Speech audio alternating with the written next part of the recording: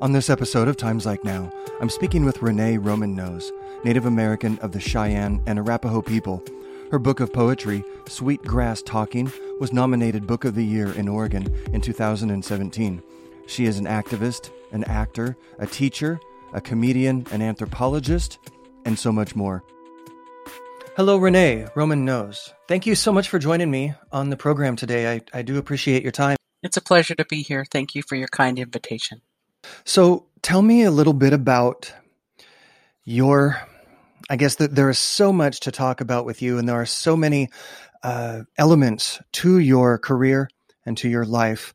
When I find your presence on the internet, you are poet, you are professional speaker, you are anthropologist, sociologist, comedian, actress, mother. Am I missing anything else? What else is in there? Educator.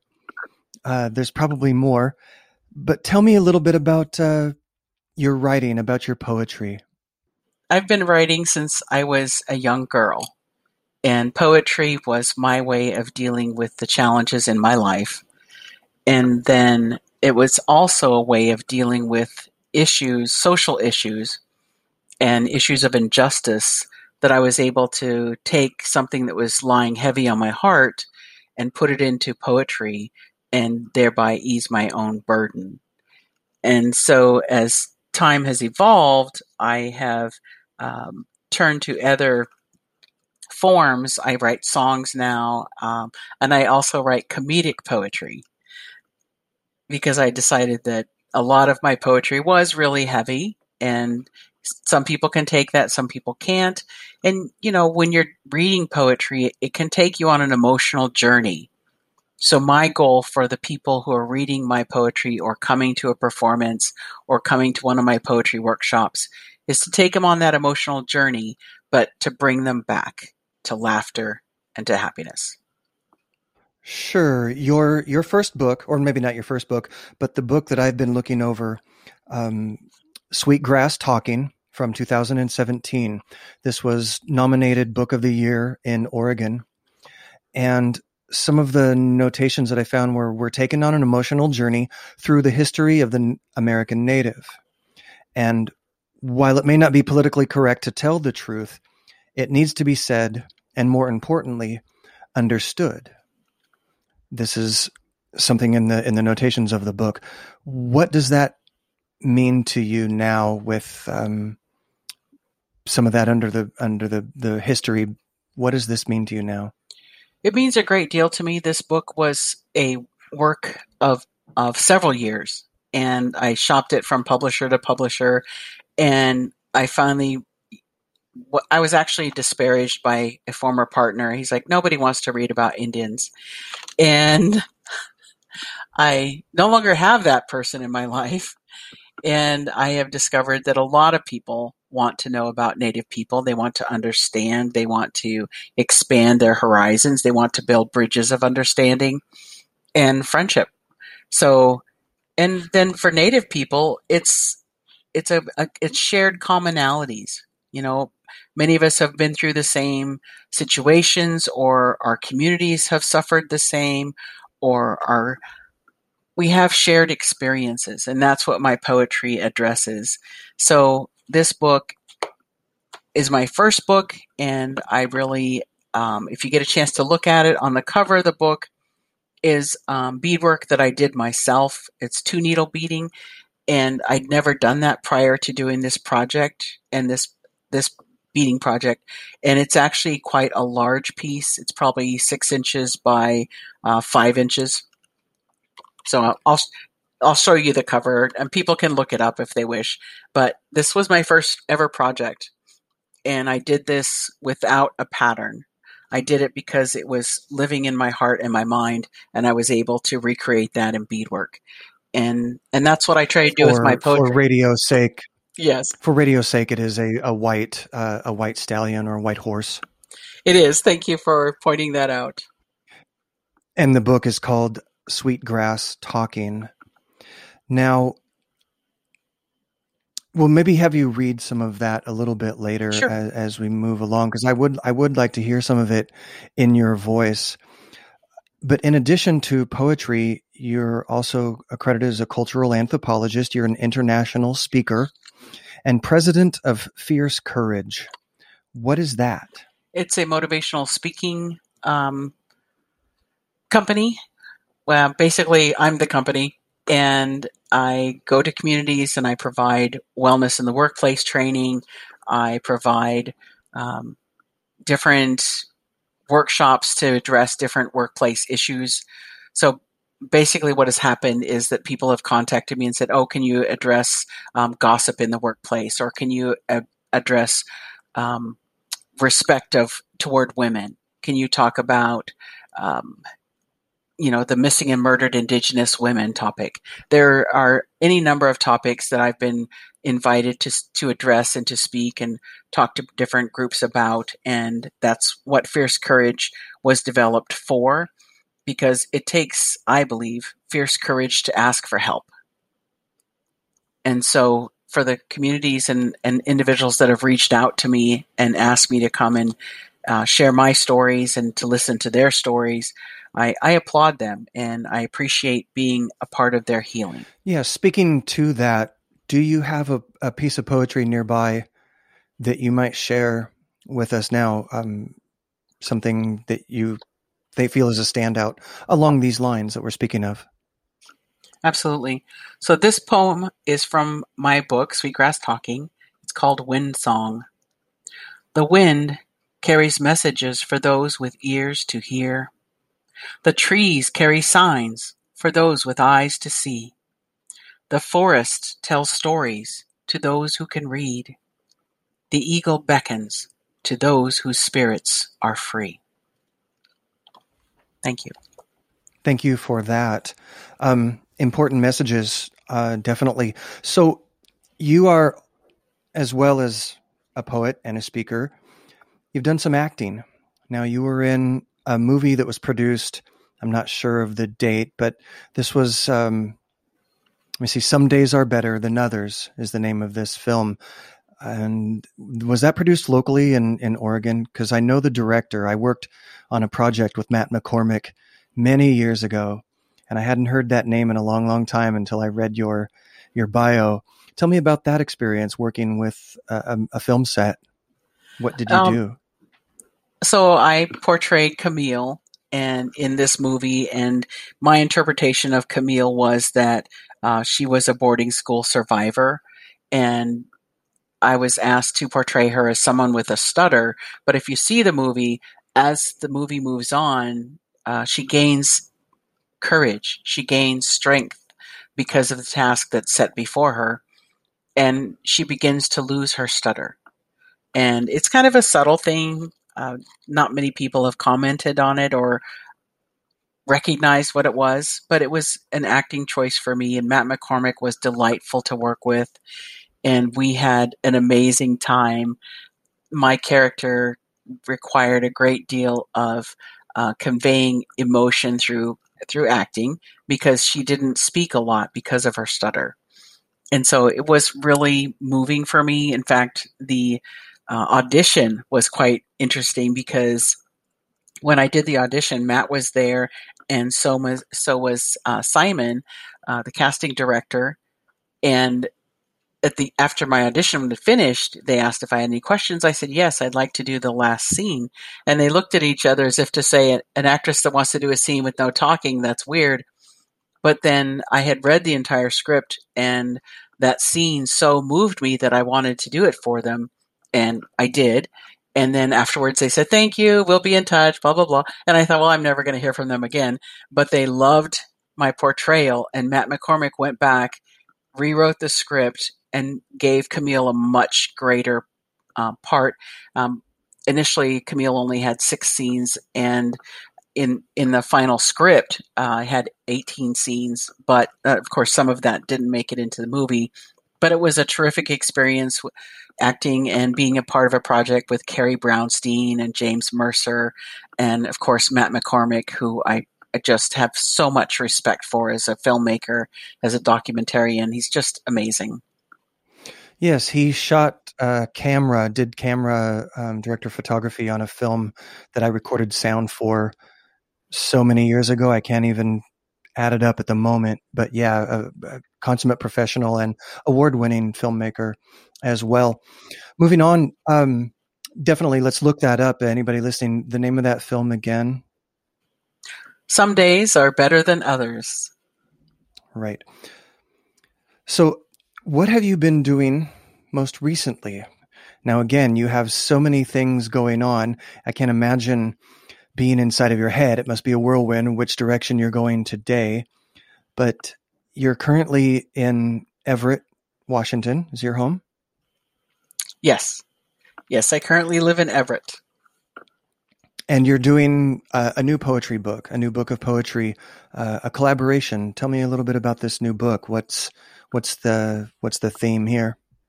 So Suzanne Harjo, who is an amazing human being whose life's work has been to support tribal communities across the nation and who was awarded the Presidential Medal of Freedom by President Obama, we have a shared great-grandfather. Actually, our great-grandfathers were brothers. So in our family structure, our Cheyenne family structure, that makes us siblings. So she's my sister. And for years, we had tried to do a public presentation of our poetry together, and it just didn't transpire. And then finally one day she called me up and she said, "What do you think about doing a book together?" And I said, "Hey, that's a great idea." And, we chatted a little further on, and then I hung up and I danced around the house yelling and screaming because it's like Beyonce calling up and saying, "Hey, let's write a song together." I just have that much respect for her, and she's just such an amazing person. So I'm telling you about this book project so that I can light a fire under myself, because what we're doing is we've come up with a list of titles and we're each writing to the same title. And then in the book, those two poems will be side by side. So you'll be able to see her poetry next to my poetry under the same title. And where did our minds go? Where did our words go? So I think it's going to be a really powerful work, and I'm excited about it. Thank you for asking. Oh, yeah, absolutely. That would be quite exciting if you found such, let's say, in sync relative to each other, writing on the same, maybe using the same words or the same imagery, where you're almost sharing the dream of sorts comes to mind. Maybe that will happen, maybe that won't, but that kind of thing can and does seem to happen quite often in creative endeavors, especially among sisters. Maybe it might be something very unique there. Looking forward to that. Thank you. Now, something I wanted to ask that I didn't get a chance to speak to you before we started recording here. What do you feel, and how do you feel that here in 2021, we're finally starting to get rid of the sports teams' names? Oh, my goodness. Long overdue, obviously. And it's such a thorn in my mind, just because it just seems so outdated that this has still taken this long, but it is happening. Where's your stance on that? So my stance is I'm nobody's mascot. Our people are not mascots. We shouldn't be treated as caricatures. We shouldn't be treated as cartoons. We shouldn't be treated with disrespect. We shouldn't be mocked. Certainly, only in America do we mock our poor and our indigenous. And it's past time for both to end. And in fact, with the recent passage of House Bill 2052 from the Oregon Legislative Assembly, Oregon passed this bill that allows Native students to wear an eagle feather on their graduation cap, or to wear their traditional regalia for their graduation ceremony. And it's taken legislative action to allow our Indigenous students to celebrate with their families in recognizing their spirituality, their culture at this momentous life event. So why has that taken so long? I've seen large amounts of money in necklaces around people's necks, but somehow some feathers, and maybe that's offensive in some way, or that's a problem. I don't understand that. perspective or side of things. I'm glad that's changed. Absolutely. I'm thrilled it's changed. I think the cultural oppression behind that, behind both of those things, is something that we are now moving away from. We are on the crest of a wave in our country where we're finally treating one another the way we should have been treating each other from the very beginning. We're now acknowledging the mistakes of the past, and no one alive today is responsible for what's happened in their grandparents' generation or their parents' generation, of course. But our responsibility is for the 7 generations to come.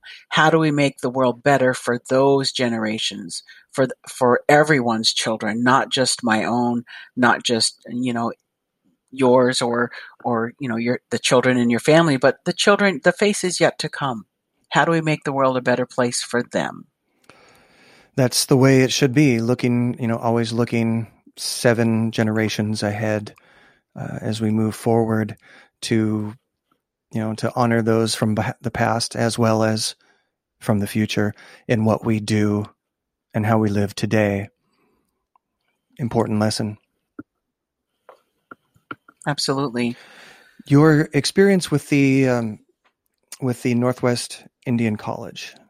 What are you doing now in education in that position? What are some of the things that you're working on? And I'm curious, you just mentioned, the changes that have been happening and the changes that have been happening over time.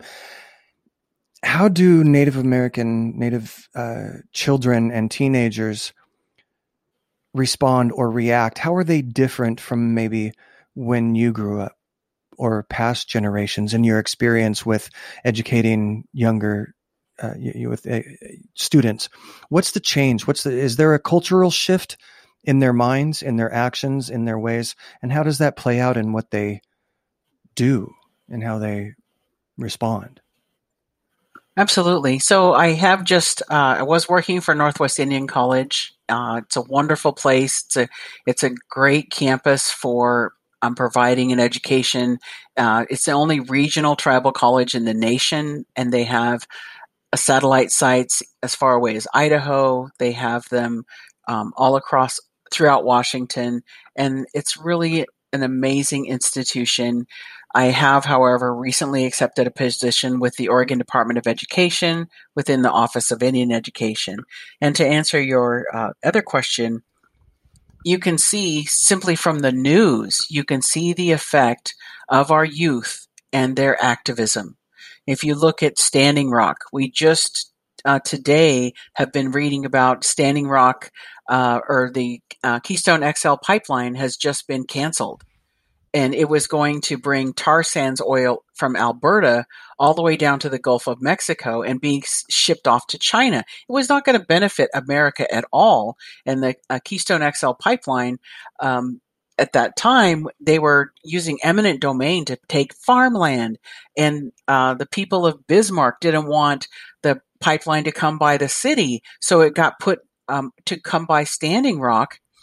And it went under a river, and that pipeline, as it's put in already, had already leaked several times. And this company deliberately went in and destroyed graveyards, destroyed land where ancestors were buried. And if that isn't horrific enough to say enough is enough, I don't know what is. But the youth of Standing Rock ran from Standing Rock to Washington, D.C. to highlight the importance of protecting the water, because water is life. We see the youth all across the country, the youth from Parkland. I took part in the March for Our Lives in Washington, D.C., and saw some of those youth stand up with courage and commitment to help keep these school shootings from happening. I saw one young student actually run to the side of the stage. She was so nervous that she lost her lunch, pulled herself back together, came back out, and addressed a crowd of hundreds of thousands of people. So the courage of our youth and their acceptance of one another is inspirational. It is so important to our culture and to the world. And we see youth standing up all It's around the true. It world. has been inspiring, and in a ripples on the pond kind of way, these things grow and influence and inspire others. It's great to see. I recently did a podcast episode with Jewel James regarding the Red Road to DC and the Awesome. totem that's being moved and traveling across to sacred sites across the Yes, United States. That's great to see, and that also will inspire and move many others, I'm sure. absolutely. Absolutely, it will. What else in your you do international speaking? When was the last time pre-COVID that you had done anything outside of the U.S. Speaking to what group of people, or where were you? I was up north of Toronto just prior to the pandemic and speaking to the community, the Rama Indian community, and it was such a pleasure. Everyone there was so welcoming and kind, and I had a wonderful time. I was up there for 3 days of workshops representing Native Wellness Institute out of Gresham, Oregon. They do some fine work all across the country in meeting the needs of tribal communities to help themselves to heal and to grow and to provide amazing workshops. So I've been a facilitator for them for several years. That's But that good. was my last trip. That was my last trip, across the invisible line. Yeah, things have definitely changed greatly since then. What are some of the other, let's say, courses or classes that you do? Do you paint as well as, I know you do some photography and you mentioned beadwork. Are you exploring that as well lately?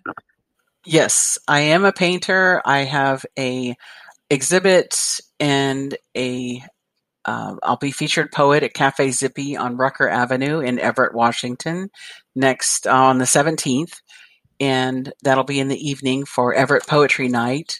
So I'll be my artwork will be exhibited there, and then I'll do my featured poet, and I'll have books for sale and a new chapbook that I'll be debuting at Cafe Zippy. So I'm excited about Everett Poetry Night. There's such an amazing group of poets there who are supportive and encouraging, and they will call you out if you're slacking. They will inspire you when you're lagging, and they will make you laugh and make you cry. So it's a wonderful, wonderful group at Cafe Zippy. That sounds interesting. I used to go to some poetry readings in the Portland area many years ago, and always found it a good time, and always a great crowd of people at that kind of event as well. What? Let me see. Comedian. You've done some stand-up comedy. I have. As well. I have. I have friends that are stand-up comics, and that's always a good time too. Do you perform around town, or have you been performing as part of any group or these open mics? Or tell me a little bit about that. How did you get into from poetry to jokes? So, and what is some of your subject matter when you get up there to crack a yoke? So I began my open mic at Oregon State University when I was getting my master's degree. I was very active with the Native American Longhouse at OSU, and I tell jokes all the time, and I just never thought about doing stand-up. But I was doing a presentation for a philosophy class once, and I was, I was on a roll talking about, historical generational trauma, and all of a sudden the professor stopped me right in the middle of what I was saying, and she said, "Do you do stand-up?" And I said, "No." And she said, "Well, anybody who can make historical generational trauma funny needs to be doing stand-up." And shortly thereafter, I was invited by the Native American Longhouse to do stand-up comedy. And since then, I've performed all across the country at different venues, at conferences, at casinos, at a family event. for a family at Tulalip. So it's been really fun, and I'm relegated now during COVID to doing sit down. So occasionally in the many, many Zoom meetings that we're all going through, I will crack a joke and when it's appropriate to do so. So I like to make people laugh. I like to brighten people's day with a little bit of laughter. And, laughter is medicine. And for our Native communities, our humor is one of our strengths. I truly believe that we can laugh in the face of adversity and we can make a joke about anything. So that's one of the things that I inherited from my father. He used to be a powwow clown. I don't know if you're familiar with that term, but way back in the day, you would have men dress up in these crazy outfits that were kind of powwow, kind of crazy, and they would walk around and they would tease people until they would get up and dance at the powwow. And so they were referred to as powwow clowns. And so I think I got my sense of humor from my father. Yeah, I've comedy is one of those human traits that helps us deal with times of stress and difficult times. We always go there. I remember a favorite story is, I think it was Groucho Marx. I hope it was Groucho Marx who said that on his deathbed as he was passing away, somebody asked him, "Is this difficult for you? Is this a difficult time? And is dying a hard, difficult thing?" And Groucho Marx said, "Yes, it is. Still not as hard as comedy." That's great. Thank you for sharing. It seems rather apropos, and yeah. Once again, Renee Roman Nose, thank you so much for your time. And where could people find a website for you? People can go to www.reneeromannose.com. Or you can find me on Facebook. I'm Renee L. Roman Nose on Facebook. I also have a Facebook page for Fierce Courage. And I'm on Instagram. I'm on Twitter. I'm on TikTok. I'm in all the coolest places.